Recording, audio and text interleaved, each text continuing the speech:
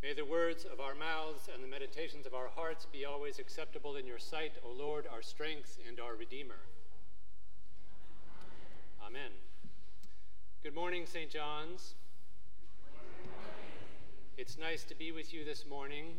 Because of the way the liturgy began outside in the courtyard, Heather didn't have a chance to introduce me. If we have not yet met, I'd like to take a minute just to introduce myself. My name is Stephen Hassett, and in 2008, I became the associate clergy on staff here at St. John's, before Heather, before Ginger. And I worked here until 2014 when I went away to become the rector of St. Stephen's Church in Orinda, where I served for 8 years until last August when I took an opportunity to join the faculty at Church Divinity School of the Pacific, which is the Episcopal Church's seminary in Berkeley, my alma mater. And so I've been serving as director of chapel and campus chaplain at CDSP since last August. Hi. And very much enjoying it, and it's good to be with you this morning. And I'm offering all that partly by way of just telling those of you who don't know me a little bit about me, so you have a little bit of context, but also because it's my understanding that what we're doing here together is what we're doing here together. And it matters that we know each other. And even if you only know me a little tiny bit now, at least it's better than not knowing me at all before we proceed together with what it is that we're doing here this morning. And as much as I would love to give each of you the chance to stand up and introduce yourselves, I think it might take too long. So I'm just going to take it on faith that I know enough about you by virtue of the fact that you're here this morning to trust that you and I are here more or less for the same reason, and that we can proceed together doing what it is that we came here to do.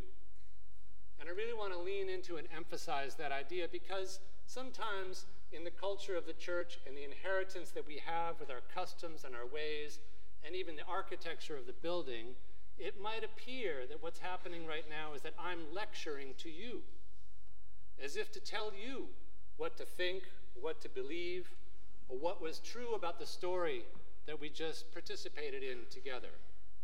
The fact is, what's really happening is that we are all making this happen together.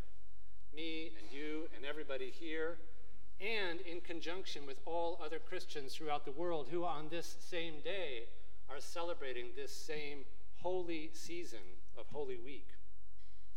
Participating in, by way of remembering and locating ourselves in the story that is going to save the world. So, what we're going to do this morning is spend a little time thinking about that story, and there's way too much to talk about, way too much to consider, way too much to say. So I'm going to do two things. I'm going to set the stage as much as I can for what's happening this week and why I think it matters for us. And strongly encourage you to come back on Thursday and on Friday and on Saturday and on Sunday, because this story keeps going. There's more to it, and more ways for you to be part of it and to see the truth of it appearing not in the texts of Scripture, but in your actual lives, right now, today. So, in my role at CDSP, I also teach one class to third-year MDiv students who are on their way to being ordained. The class is called Leadership for Ministry. And what that class is supposed to do is help those students connect the dots between all the other learning that they've done in theology and in history and in scripture and in liturgy, and help equip and prepare them for working in their ministry context. Among the texts that I chose for that class is this book I brought with me this morning. It's called Community, The Structure of Belonging, by a guy named Peter Block. Peter Block is a consultant, and he works with organizations large and small to help them better understand how to pursue their mission in the world. Churches are organizations that have a mission, and they're trying to pursue that mission. And sometimes churches employ consultants like Peter Block to help them better understand how they are organizing to pursue their mission in the world. And I love this book, and I offer it to my students because I want them to have more tools to better lead the communities that they're going to serve when they're ordained and working in a ministry context. And there's a lot of things about this book that stand out, and I want to offer one and then another. And the first is that Block says that the means by which we pursue our goals are part of how we achieve our goals. The means by which we pursue our goals are part of how we achieve our goals. As an example, a small example, he talks about working with healthcare organizations who convene conferences and then offer high-fat, high-sugar snacks to the people who attend those conferences. The means by which we pursue our goals are part of how we achieve our goals. Why, he asks, do healthcare organizations offer high-fat, high-sugar snacks to the participants at their conference? You see, it undermines the means by which they are pursuing their goals, or it's not consistent with the goal.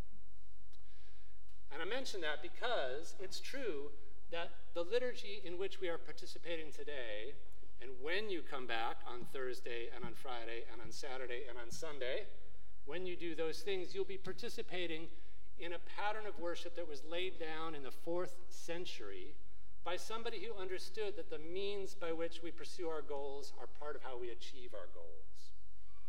In the 4th century, Christianity became, more or less, a religion that the Roman Empire stopped persecuting and sanctified and lifted up. So lots of people were curious about that religion. They flocked to Jerusalem at the time of the Passover and the commemoration of Holy Week and Easter because they themselves wanted to be in the places to experience the things that they'd heard in the stories about Jesus in his last week where he fulfilled his divine mission on earth. Pilgrims flocked from all the corners of the Roman Empire, and they landed in Jerusalem, and it was liturgical chaos. And Cyril, who was the bishop of Jerusalem at the time, said, why don't we organize these liturgies? Why don't we create a way for people to participate together in an orderly and meaningful way in the story of Jesus and his arrival in Jerusalem, in his betrayal, his arrest, his condemnation, and his execution? Why don't we do things on purpose in an orderly way? Because, Cyril said, the means by which we pursue our goals help us to achieve our goals. So we're participating in the outcome of somebody's observation that when we gather together to do something, the way we do it helps us to receive its benefits. And that touches on what I said earlier, and I would like for you to think of yourselves as deeply participating in these liturgies and not just observing them being led by others. And now I'm going to do something else with this book, is I'm actually going to read some of Peter Block's words. This is something this is a unique event, y'all. I never read other people's words in my sermons, but I'm going to today because they'll help us understand something of the story that we're part of. In chapter 15 of this book, Peter Block, the chapter is titled, The End of Unnecessary Suffering. Because that's the kind of consultant that Peter Block is. He works with organizations that are addressing suffering in the world, like churches are. As I work to create the reconciliation and end to suffering that I am committed to, the extent of the pain running through our communities keeps commanding my attention. I want to make a distinction about this pain. It is the difference between human and suffering. Human suffering is the pain that is inherent in being alive. Isolation, loneliness, illness, abandonment, loss of meaning, sadness, and finally, I think, death. These are unavoidable. They are going to happen to each of us, and try as we may, there is nothing we can do to prevent them. We have infinite choice how to respond to this kind of human suffering. But it is part of the deal, and is what gives vitality, meaning, and texture to a life. I wonder, in the story about Jesus that we just participated in, I wonder if we saw any examples of that kind of human suffering being told. If we saw examples of isolation, loneliness, illness, abandonment, loss of meaning, sadness, and death. I wonder if in your own life you have ever experienced any of that kind of suffering. If so, it means that this story is part of you, and you are part of this story. Bloch goes on to write, the other kind of pain is political suffering. This is avoidable and unnecessary suffering. Some of the avoidable suffering is very visible. Poverty, homelessness, hunger, violence, the diaspora of those unable to return to their homeland, a deteriorated housing project, or a neighborhood in distress. There is also political suffering that is more subtle. People's learned dependency, internalized oppression, the absence of possibility, the powerlessness that breeds violence, imperialism, and a disregard for the worth of a human being. I'm calling this political suffering because I believe it grows out of human choice. Human choice to sustain a world of imbalance, surplus on one side and great scarcity on the other. This is a political choice, but not political in an electoral sense. It is not politics as in conservative or liberal, left or right. I'm referring to politics as the choices we make about the distribution of power and control, and the mindset that underlies those choices. I wonder, in the story that we heard about Jesus, whether we saw any of those dynamics of political suffering being expressed, anything about power and control and the mindset that underlies human choices that preserve inequity in the world.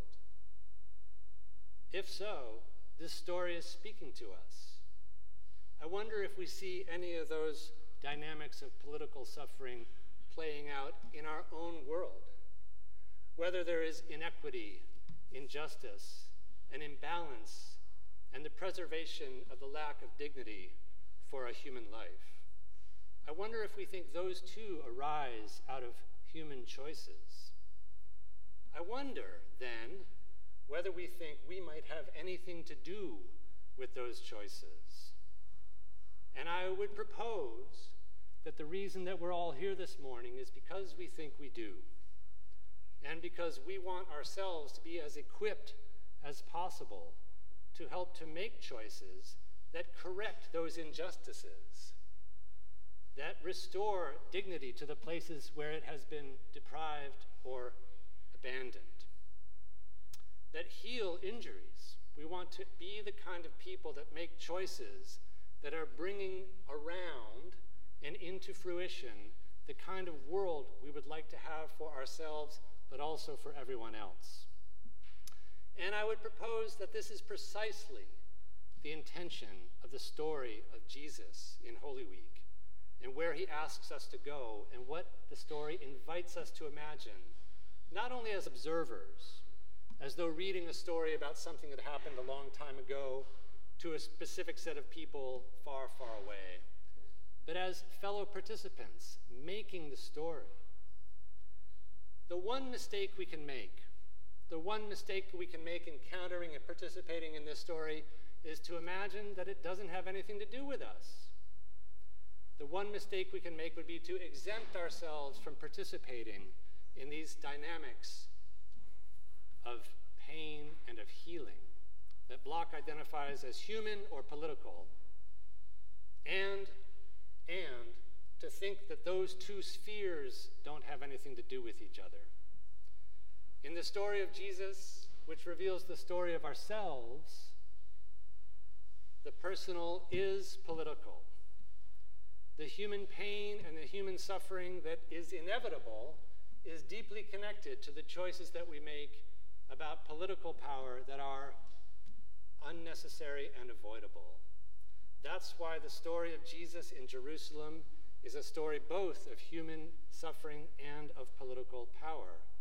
And to address them together is to participate fully in the life that God intends for us.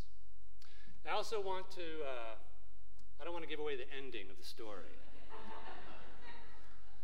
but I want to revisit the message that I delivered a little bit earlier to say there is more to the story, which is why I really want you to come back on Thursday and on Friday and on Saturday and on Sunday and hear what else it is that God is doing in your life and participate in all the ways that Jesus leads us in so that we may fruitfully cultivate and nurture the same spirit in us that was in him and which allowed him to encounter all those different kinds of pain, not without resistance, not without difficulty, but faithfully trusting that God had more to give and was going to be there to give it. So don't miss out on your chance to receive those things that God has given and will continue to give. Lean into this painful, difficult story. Walk through it with each other and with Jesus, and come to the joyful surprise that waits for you at the end. Amen.